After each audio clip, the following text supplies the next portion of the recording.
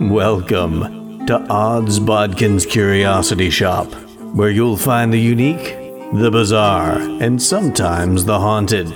Feel free to look around, peruse the items, and never fear. There's nothing here that bites. Hard, anyway. Well, hello there. Welcome to Odds Bodkin's Curiosity Shop. I'm your shopkeeper, Chris Baker. Well, you'll find our shop is stocked with the mystical, the fantastic, and the haunted. We have got items to peruse. We have got tomes to flip through. And, of course, we have films to inspect and, perchance, take a look at. And today we're going to do just that as we pull out the mutoscope and take a look at a documentary from back in 2019 that is going to be making a bit of a resurgence of sorts in the near future. The documentary called Noire, A History of Black Horror.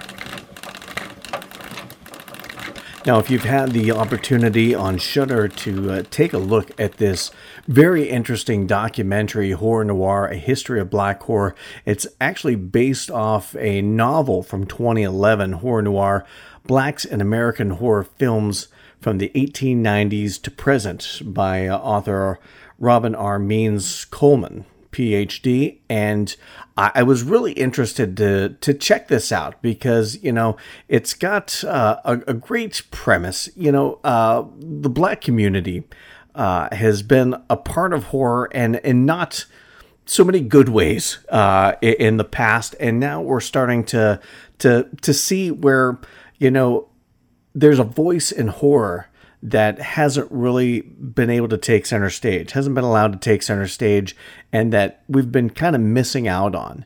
Because myself as a horror fan, I've never looked at, this is a white horror, this is a black horror story. I just like good stories, and I don't care who the protagonist is. I don't care who the antagonist is. I just want a good story. And like I said, there are so many good stories out there that aren't being told or haven't been told for whatever reason. And I think this documentary really takes a look at the history of Black Americans in horror and takes a look at the future, not just the past, not just the present, but the future of Black horror. And I'm really excited for what we have in store for us. And, one of the things that really made me interested in this and made me really take a look at the fact that I think the Black voice hasn't always been really heard in horror, in fantasy, in comic books, and that is actually the movie Unbreakable by M. Night Shyamalan. It's probably the first I really started thinking about it because you look at popular culture and you see the stereotypical teenager who's into comic books, into horror. It's usually some nerdy, scrawny white kid. And that's always kind of been the stereotype of that. And it was interesting to watch Unbreakable because you had the character that Samuel L. Jackson plays, Mr. Glass. They do flashbacks where it goes back to him as a kid, and he has this rare disease where his bones break very easily, so he really can't go out and play. He doesn't want to go out at all, and his mom, in a way to coax him to at least just get outside and not be cooped up in their apartment all day long, she leaves a box of comic books on a bench outside on the edge of a park to get him to go outside and check it out. She kind of entices him by giving him one of the comic books, and then there's a whole bunch more. And it really kind of painted a picture of a young Black child being into comics, which wasn't something that I'd ever really seen or even thought of. Like I said, I've always just kind of, people who are into comic books and horror were dorky white kids like me. And to see a young Black man being portrayed as a fan of comics just kind of opened my eyes and opened my mind to a bigger picture that there have always been fans of horror, fans of comics that aren't just dorky white kids. There are young Black men and women that have grown up reading comic books and loving horror movies, and just like me. And I think one of the things that I think that movie did was show that you know what, everybody loves this. People of all cultures, all races. You know, maybe not everybody loves these stories, but there are people from all these cultures, all these different races. You know, M. Night Shyamalan with his Indian heritage, obviously a huge fan of horror and comics, and it just kind of opened my eyes and broadened my vision of the types of people that like this stuff beyond just, you know, my own close little circle, in so much as me. You know, it's really interesting to think that, you know, there are probably people of all races, nationalities that love the same things as I do. And I think, you know, M. Night Shyamalan, I don't know whether he intended to do that, but I think he opened my mind and my eyes to a broader picture, the bigger scope of the fandom of comic books and horror. And then of course that kind of leads to the idea that, you know, not a lot of people of color are represented, or at least not represented very prominently in comic books. You know, towards the 70s, you know, like the X-Men was just a bunch of white kids. And then the 70s, they started bringing in some of the other nationalities, and then it got better. You know, comics got better at it as time went on. Horror movies got better at it, so to speak. Maybe not better at it. They started being a little more inclusive, but not necessarily in positive ways. And this documentary, Horror Noire, A History of Black Horror, really kind of delves into that. And like I said, you know, it had always been in my mind, you know, some of the things they're talking about. And so I was always interested in checking out this documentary. And then when I finally got Shudder, I was like, okay, I finally get it. That was actually probably one of the key factors in me picking up Shudder. It was the fact that I was going to get to watch Horror Noire, the documentary, and I was going to get to watch the new Creepshow series that they came out with. Those are probably the two leading factors in me getting Shudder. And I've enjoyed it because you do get a lot of classic movies and a lot of great new content in horror. But anyway, I digress. But if you check out this documentary, we're going to kind of just hit some of the key points, points of interest that I really enjoyed it. And one of the things that really kind of kicked the whole thing off, which I really wasn't, I kind of heard they talked about this, but I didn't really know, you know, but the film Birth of a Nation, they kick off this whole documentary talking about this 1915 film, which portrays African Americans, of course, with actors in blackface as sexually aggressive towards white women. And then the KKK comes in, the white knights to save the day. And really, it's not a horror film.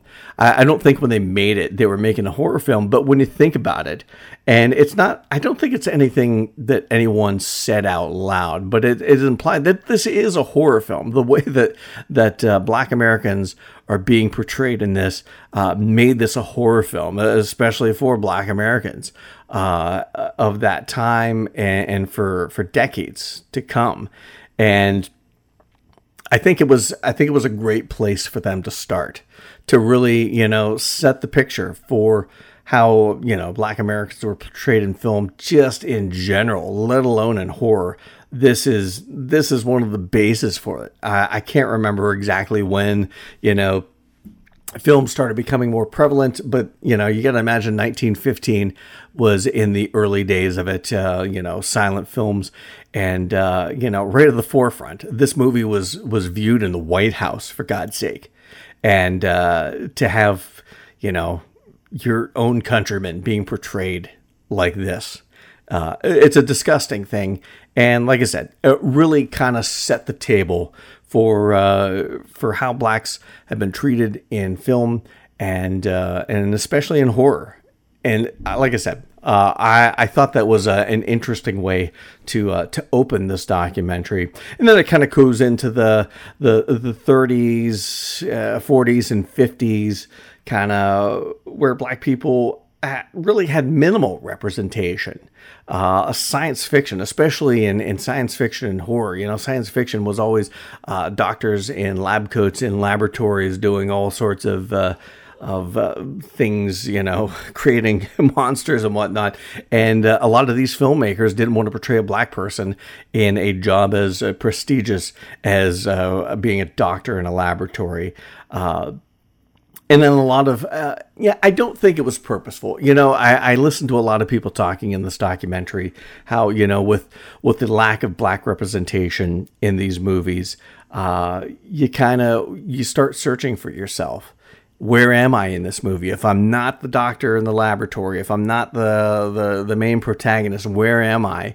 And I think a lot of black Americans went, right or wrong, looking for themselves in the monsters, and they mention specifically monsters like King Kong, the Gill Man from Creature from the Black Lagoon, because he has the prominent lips, and I don't think, but this is me coming, a white guy who's never had to go through the hardships of racism. I never saw black people in those creatures. I never saw that as a representation. Maybe that's my own naivety as a child growing up watching some of these creature features. The Gill Man, I never looked at him having prominent lips as being a representation of a black person. He was a fish creature, and fish have fish lips, and that's, so I don't know whether, like I said, I could be wrong on that. And who am I to say that these filmmakers weren't implying that? Who am I to say that any person is wrong for seeing themselves being portrayed by these characters from the filmmakers? I know that's just how I never took it, as that. And it makes me sad to think that, a young black boy or girl would grow up and potentially be led to see themselves in these monsters, because that's a horrible thing. That's the one thing that's always bothered me about the lack of representation in a lot of these films. And it's not like, again, it's not something I really thought of until watching M. Night Shyamalan's Unbreakable, is that, I've been lucky. Call it privilege or whatever you want. I've been lucky, to see representations of myself in comic books. I don't always get to see myself in comic books or movies. As a dark-haired kid, usually the hero's always the blonde-haired, blue-eyed. I'm quite short, so maybe Wolverine, I got to see myself in him, but he was more of an anti-hero. But for a kid growing up, a black boy or girl growing up and loving comic books, loving horror, and not getting to see themselves represented in a positive light as the hero, that's got to be rough. It's something I know I probably took for granted. Maybe I still take for granted in some ways. I try to be more cognizant of it. But it is something that, I think about from time to time, how tough that must have been, and how important it is for some of the things we're seeing that we're going to get to a little bit later. But that kind of leads us to the 1968, it's sort of a breakthrough. I didn't realize at the time how big a deal it was. And it wasn't even until watching this that I'm like, yeah, I guess that was a bigger deal than I thought. Because I never thought anything of it. But 1968's Night of the Living Dead, George Romero classic. He created the modern zombie. And, I'm a huge George Romero fan, living here just about an hour away from Pittsburgh, up closer to Erie, Pennsylvania. This area is all about George Romero, because, Night of the Living Dead filmed in Pittsburgh. So much of its stuff is based around Pittsburgh, and that's kind of like the zombie capital of the world, if you will. But Night of the Living Dead, one of the things that made that such a such a historic movie is the fact that you had a black man as the hero. He was the lead character. And Dwayne Jones played this part spectacularly, and it was such an amazing thing because in 1968 you're coming off the hottest parts of the civil rights movement, and you still got that going on, and to have a black man in this lead role in a horror film was I think and judging by what a lot of the people in this documentary was a monumental feat. And George Romero, he even said, he didn't plan that. He didn't write that role for a black man or a white man. It was just Dwayne Jones was the best actor for it. And I remember growing up as a kid, I lived for the late night creature features, the late night scary movies. My best friend and I lived for the weekend.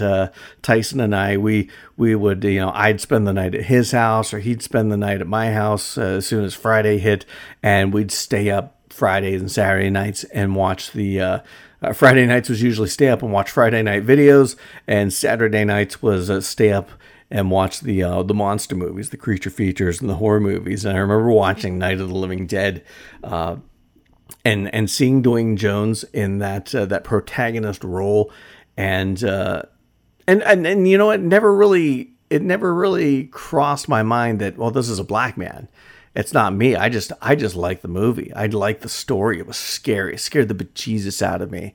The zombies, especially at the beginning with they're coming to get you, Barbara, haunts me to this day, haunts my dreams. And then, once they get trapped in the farmhouse, it's the stuff of nightmares. And I never thought about the fact that, well, this is, I can't like this because this is a black man in this lead role. That never crossed my mind as a kid. I just liked good stories, and he had that. I'm not sure how tall he is, but he seemed like a tall guy. Had that that slender build. He was he seemed tough. He was no nonsense, telling them that he's in charge, and which was, that was a big thing at the time as well. A black man telling a white man to shut his cake hole and that he's the one, he's the boss. That was a big deal as well. But he just looked the hero. And I bought into it hook, line, and sinker. I didn't have a doubt about that. And of course, at the time, I didn't think about how monumentous it was. I didn't think about the fact that this really was the first time I'd seen a black man in that hero role, that protagonist role. And it was such a big deal that I didn't realize how big a deal it was until many, many years later. And that was probably one of the triumphs of cinema and horror and George Romero. Now, we didn't see very many triumphs when it comes to black representation as we moved on into the 70s, because that was kind of the era of the blaxploitation films. It always, the Shaft kind of guys, the no nonsense, smack a hoe sort of characters that were ridiculous caricatures. Not to say that they weren't, there wasn't some realism to it. I don't know. It just all seemed a bit a disservice to the black community for a lot of these portrayals. And but even out of that, you still had some black representation in horror that there was a lot that I kind of don't know about, because I always chalked up a lot of these movies to blaxploitation. Films like Sugar Hill, Abby, stuff like that, and Blackula. I never watched Blackula, and now that I've seen this documentary, Horror Noire, it makes me want to go back and watch films like Blackula, because you have there's a lot of reverence for this film in a lot of black filmmakers. And I didn't realize, because I thought, blaxploitation film, it's it's going to be garbage, like any sort of exploitive film. It's going to be on the cheap. It's going to be bad acting, and it's going to be a lot of like insane stereotypes that border on disgusting. But when you look at it, and I've seen some of the clips from this movie, and William Marshall, who plays Blackula, I didn't realize how strong of an actor he is. He's got that very classically trained Shakespearean, acting ability. And like I said, this movie has a lot of reverence for it because of that. I'm not gonna say that this movie he carries the movie, but not having seen it yet, like I said, this is a movie that I want to check out now thanks to this documentary. But part of the reason I want to check that out is just the performance of William Marshall. In the clips that I saw, it impressed me. So I'm interested to find out more and, see, what this movie is about beyond the blaxploitation stigma that it had on it. Right or wrong, I never saw it, but I'm gonna make amends for that, because I do want to check out Blackula and a lot of these other films that again. Some of them were blaxploitation, and not necessarily the best of intentions by the production companies and the directors and things like that. But they hold a place in Black history in horror. So I'm excited to check out some of those. And of course, you go into the 80s and 90s where you kind of had a lot of token representation. You had a lot of Black characters in movies. But there was always that stigma that the Black person, the Black guy, is going to get killed first in the movie, which I do enjoy the fact that they talk about that and how that's not actually true. The Black guy usually doesn't get killed first in the movie, although he does die eventually, but it's usually towards the end, and usually some self-sacrificing way to save the white protagonist or save a white character. And there again, they get into kind of the tropes that developed in movies that were not very positive for the Black community. Things like that, where you get the magical Negro trope, which really kind of came about. Spike Lee, I don't know if he coined that phrase, but he really kind of brought it to the forefront, which we'll talk about that here in a little bit. But I did want to get to one horror film that kind of came out in the 90s, another horror film that I did not watch because, well, I'll get to my reasons, but it's making a resurgence with a new sequel of sorts. I don't know if it's a reboot, a sequel, or kind of a combination of both, but Candyman, which stars Tony Todd as the main antagonist in this. He's the bad guy and the vengeful spirit of an African-American man. And I was not really interested in seeing that movie when it first came out. The movie came out in 92, and by that time I was getting a little disenfranchised with the slasher movie genre, because by that time we had already had like Nightmare on Elm Street 4 and 5 just didn't do anything for me. Friday the 13th, I can't remember. I liked 6, but 7 and 8 just didn't do anything for me. I was a little, I still like the Halloween series. Halloween, probably one of my favorite series of all times. But this movie came out, this is about the time Shocker was coming out, and that just didn't do anything for me. Candyman came out, and I did not watch it. I remember my sister and her friend went and watched it. I remember her telling me about it, and you say Candyman 5 times and he shows up. I'm like, oh, that's Bloody Mary. I don't want to see a ripoff of Bloody Mary, but really, this is a movie that I didn't know much about, and I just kind of I was a little jaded with the slasher genre of horror, and the story is based off a Clive Barker short story, The Forbidden, and when they made this movie, that was kind of played off of, the differences in the classes, and they kind of changed that to be more racially driven in this film. And all the things I've seen of this movie and heard people talking about it, Tony Todd is kind of an icon in Black American horror because of this movie. Now the sequels, from what I've heard, one of them was direct to video, the other one not quite as good as the original, but few sequels are. But a lot of regard is held for Candyman and what Tony Todd did in this movie, as well as Bernard Rose, the director, and so I'm excited to watch Candyman when I get a chance here soon, because I want to check that out before Candyman actually being released.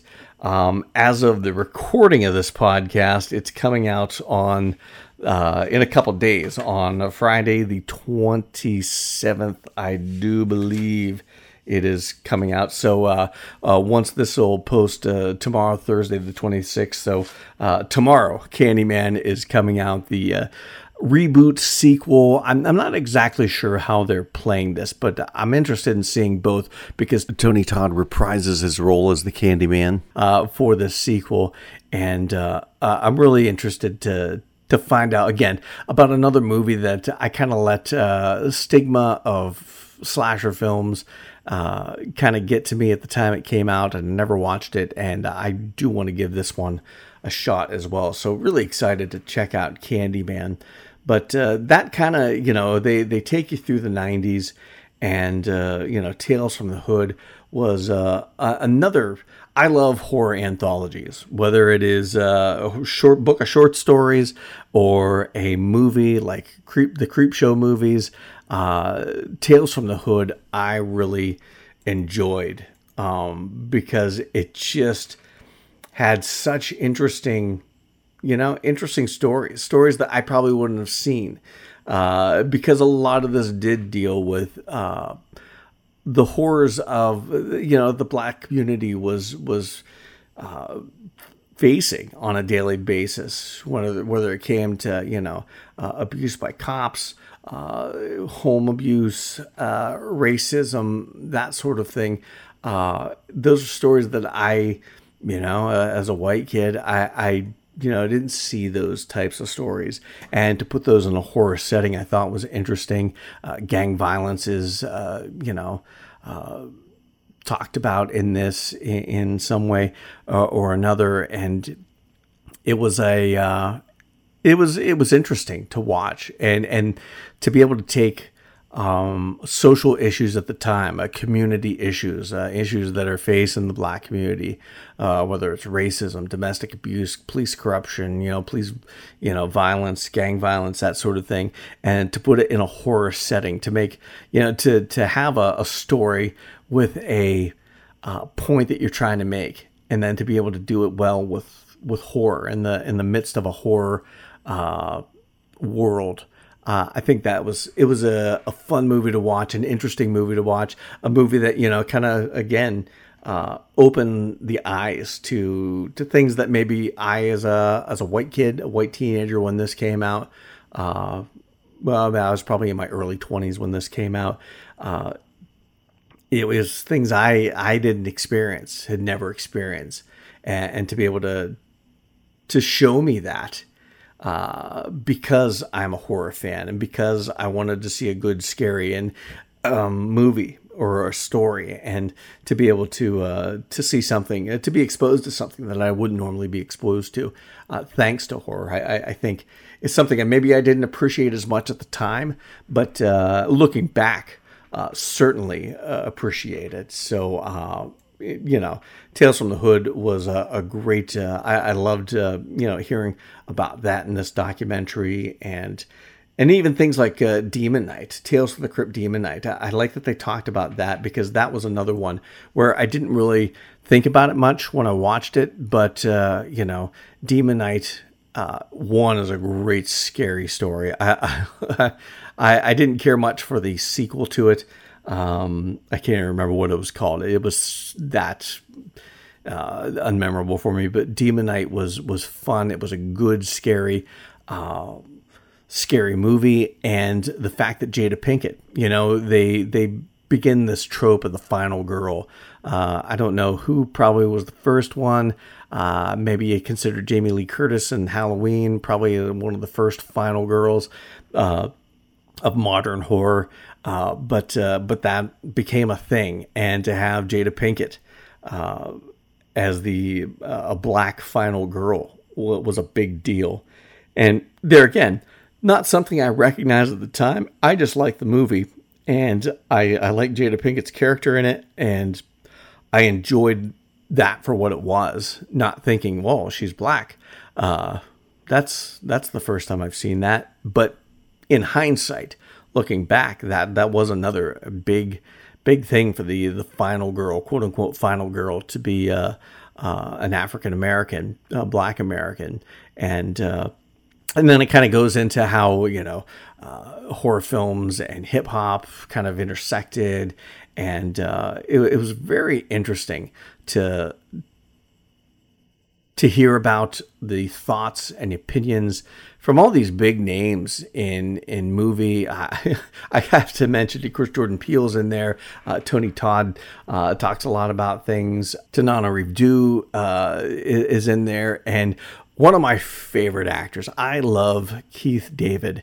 Of course, he's been in so many great movies, not just horror movies, action movies. He was in one of the Missing in Action movies. He's been in tons of other movies. Of course, some of my favorite horror movies, The Thing, probably one of my favorite horror movies of all time. Got to be. I can't say number one just because it's so close, but at least top 3, top 5 horror movies. I'll go on a limb. I think The Thing is probably top 3 horror movie all time for me personally. They Live is another great one. That's got to be, I hate ranking stuff because I'm horrible. It's like trying to rank your kids. I love all these different horror movies for so many different reasons, but They Live, he's in that. Pitch Black, so many great movies, whether it's action or horror. And he actually made an appearance in, I believe, the second season of the new series on Shudder, Creep Show, with the guy that plays Eugene from Walking Dead. Can't think of his name right off the bat, but Keith David is in this, and anytime the camera gets on Keith David, I just love it. He's one of those guys that I could just sit there and listen to him talk and tell stories for days. Stephen King's like that as well. I can just sit there and I love listening to Stephen King tell stories, and Keith David is the same way. So I really enjoyed him in this movie, and a lot of great voices in black filmmakers and actors and writers, and really enjoyed that. And but I did want to touch on one thing that really not, who am I to say what anyone should derive, especially anyone of color should derive from movies. But we were talking about the tropes and the magical Negro trope that has become so prevalent. And I listen to a lot of podcasts, a lot of horror podcasts, a lot of Stephen King podcasts, and I hear this brought up, especially by millennials, and not to say that there aren't some egregious representations of black people in books and film and TV that kind of sway to the magical Negro trope. But I think there's a lot of actors and actresses that have these roles that I don't think when they accept them, they're looking at it as, oh, well, I'm playing the magical Negro and everybody's going to be mad at me because I'm doing a disservice to the black community.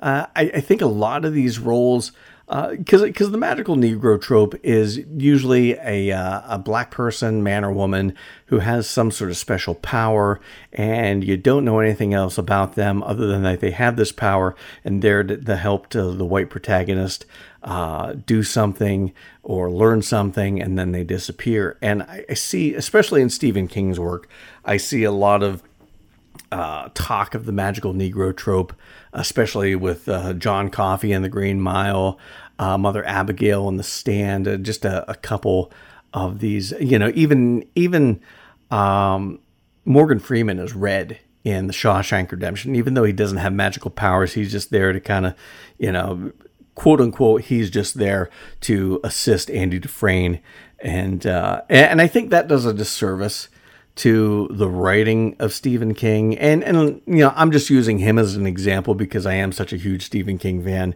and these are very predominant roles that I've heard be put down because of this quote unquote trope. With these characters, Stephen King is such a great writer that there's more depth to these characters. Mother Abigail isn't there just to help the white people out and get them to Boulder, and you don't know anything else about her. You see her struggles, you hear about her past, you see the struggles she goes through, both internally and externally. She's got choices to make just like anybody else. Same with Red from Shawshank Redemption, which you can't even blame Stephen King for that as being a part of the magical Negro trope, because I believe, if I'm not mistaken, he's a white Irish guy with red hair in the book. But the incomparable Morgan Freeman got that role thanks to Frank Darabont, and I think Frank Darabont did a great service to the film community, because Morgan Freeman just was fantastic. But you find out more about this character. You find out his backstory, especially in the book. Maybe not as much in the film, but if you're you can't blame Stephen King for how the film portrayed Red. When Stephen King had this character was fully fleshed out in the book, and I think for such time constraints as you have in a movie, I think they did a good job in the book. And he does help Andy Dufresne along, but he himself has struggles in this, and he is the focus of that last bit of the movie where he's up for parole and that sort of thing. So I think that is not a valid example of the magical Negro trope. And John Coffey as well. I think, that is a situation where you have this guy who comes out of nowhere. And yeah, we don't know a lot about his past, but, he's a simple guy. But, there's a lot of characters. That character is an archetype. Lenny from Of Mice and Men, very much like that. Stephen King wrote another story, Blaze, with that title character, that titular character, being the same way, big and strong, and just not. So it's not a black versus white thing, I don't think. Maybe that's, again, my naivety, but to say that he, we don't know anything about them, that may be true, but to say he didn't have wants, to say we didn't know what his desires were, we did find out about that. And, he wasn't just at the behest of the white characters.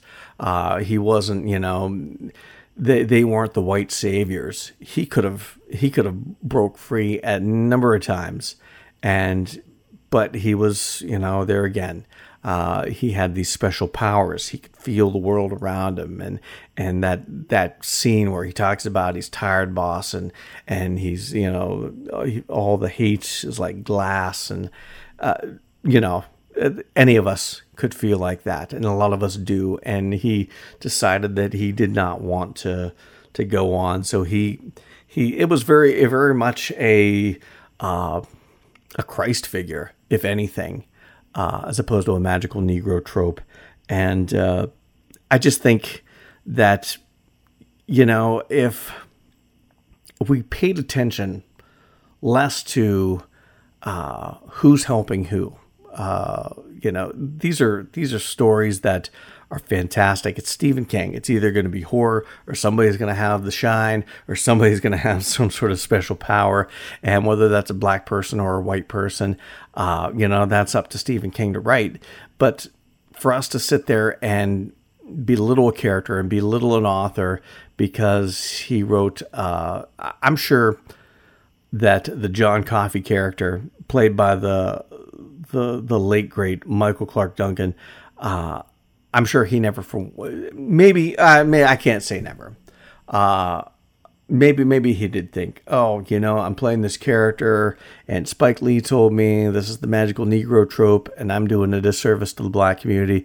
Maybe he did, maybe he didn't think about that. I've never seen any interviews. I've not seen all of his interviews, so I don't know.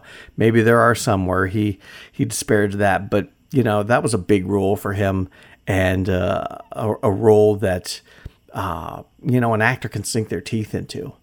To play somebody with these special powers, and a special person even beyond the power, to have that much care and love, to do things for other people selflessly, whether you're black or white, I think is, to just label that with some trope, does a disservice to the actor, does a disservice to the author, does a disservice to the viewing community, because I'm sure there's a lot of people that watch that, of a lot of colors and nationalities, that thought, you know what, I need to be more like John Coffey in my life.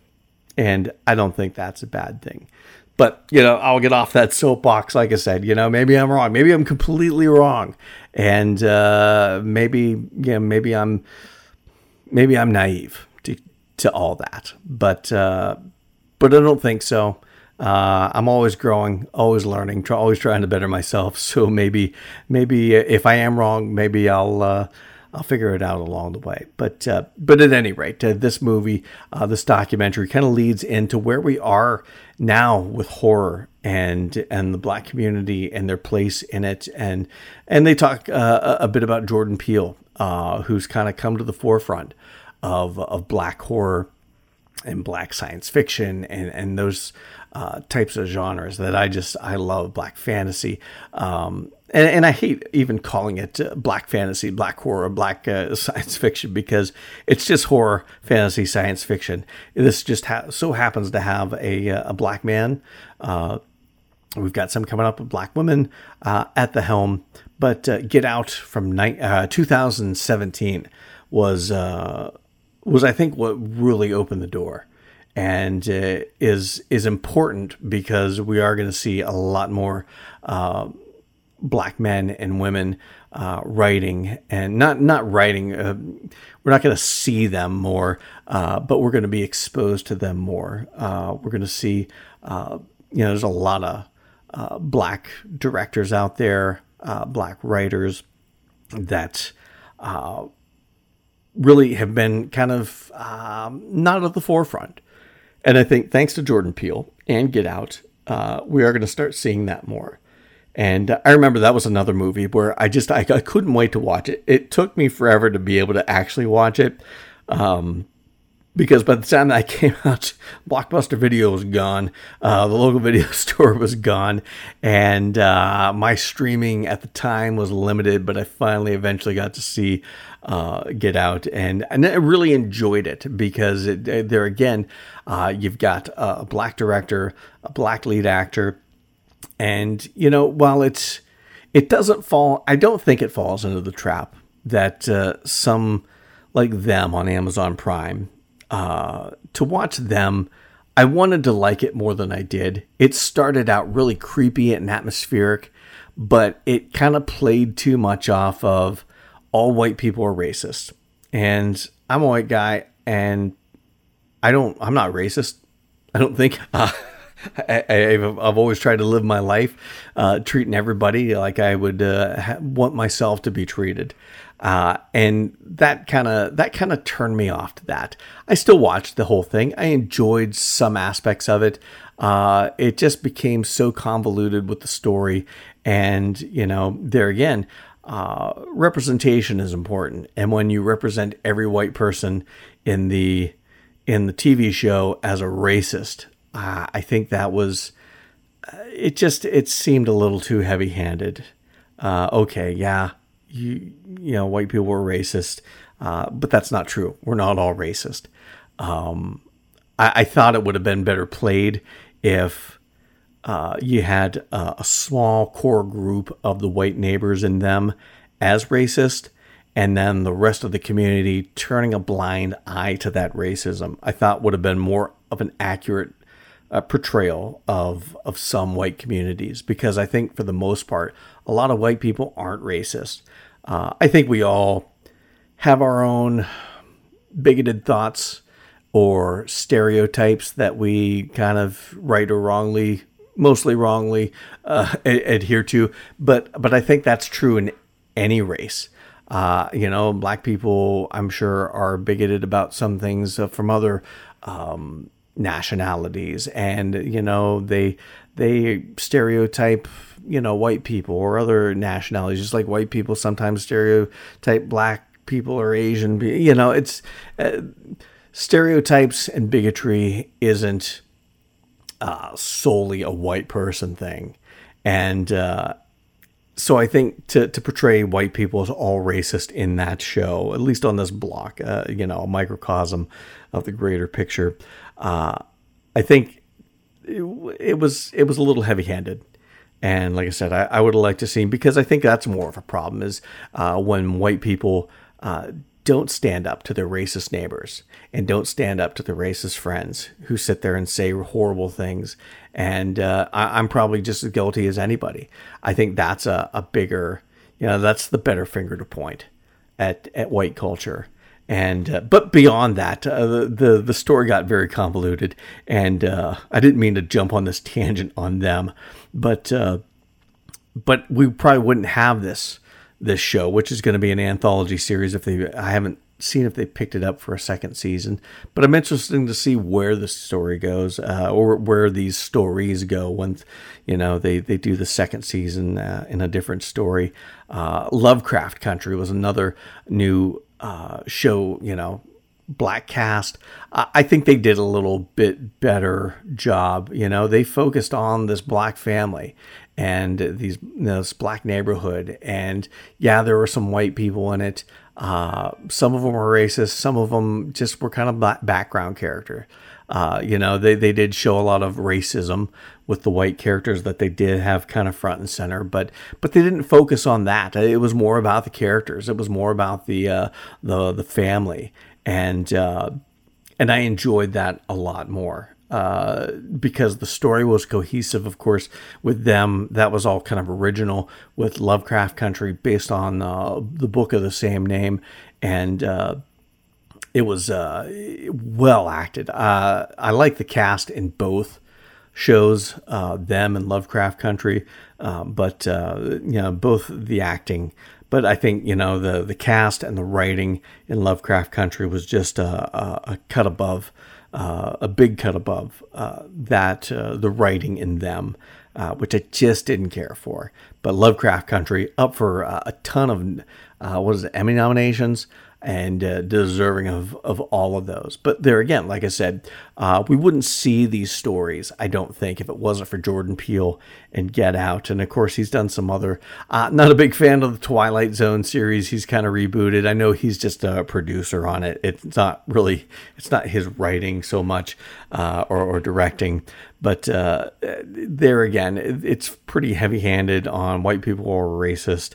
And I haven't watched the full series just because I got kind of turned off on you can only be called a racist or only be portrayed as a racist for so long, and then maybe that's the whole point of it. See how you like it, and I've never been one to like either way, either the horrible portrayal of black people in films and TV past when it comes to horror. I don't like the portrayal of white people in a lot of the newer stuff these days. But Jordan Peele did a great job with Get Out. Loved that movie. Loved Us was such a creepy movie. I ended up watching that movie by myself. I took the day off so I could go to the movie theater because I didn't want a big crowded movie theater. So I went and probably watched it at noon in the middle of a Wednesday. And I was the only person in the theater, and I kept looking down the aisle that I was sitting in, expecting to see another version of me. So that creeped me out and added to the atmosphere as I was watching Us.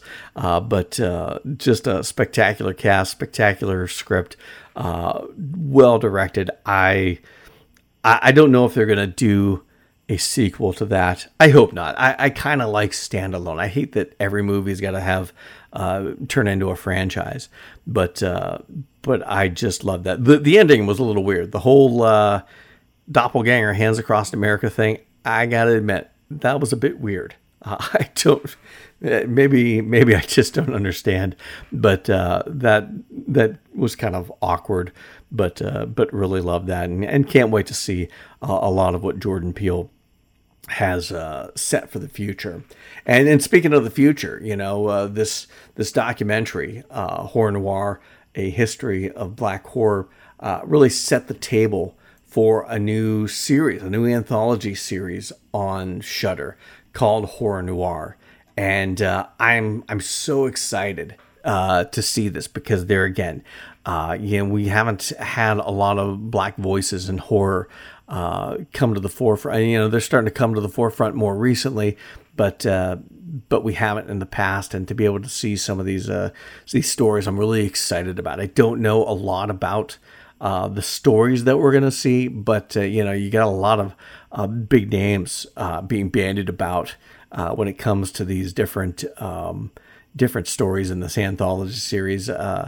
Tanana Reeve and her husband Stephen Barnes are doing some episodes. Ezra C. Daniels, of course, graphic novelist, doing an episode. Novelist Victor Laval, Shernold Edwards, who's worked on a couple shows that I've really loved, Sleepy Hollow and Haven. She's going to be doing an episode. Al Letson as well, Emmy winner. So just a lot of big names, and I'm excited to see. I haven't. I don't know as if they've really put out a full trailer for the season. It's more been like a teaser trailer, unless I'm missing it. I'll have to do some research, but really excited about this anthology series, and that's coming out on November the 14th, I believe, or no, October the 14th. It hits. You can watch it on Shudder, which is a part of the AMC Plus bundle, or just, I just got Shudder in and of itself. But October 14th, that's coming on the air, and we're probably not going to do a episode by episode podcast. I'll probably post some things on the Facebook page, the Odds Bodkins Curiosity Shop Facebook page, about the individual episodes as I watch them. And then once the series is all finished, I will do kind of a series overview and talk about the different episodes and some of the highlights and some of the things I loved, maybe some of the things I didn't like. But I'm really excited to see this. Like I said earlier, I love a good anthology series. Cut my teeth growing up watching The Twilight Zone and, Tales from the Dark Side and things like that. So Outer Limits. So always a big fan of, and I love short stories.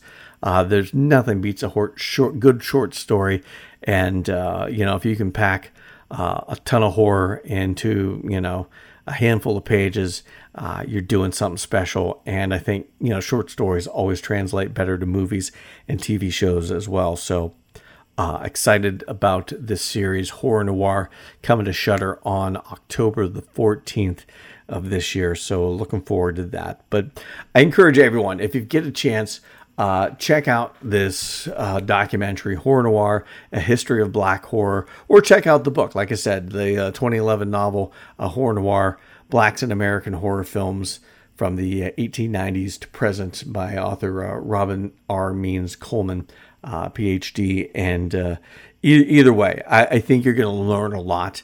I learned a lot. It opened my eyes to a lot. I think it's definitely, if you love horror, if you love sci-fi, it's important to see a bigger picture, because there's, like I said, a lot of voices that we haven't heard in these genres, a lot of great stories that we haven't heard because of the color of somebody's skin. And that, to me, just is inherently wrong.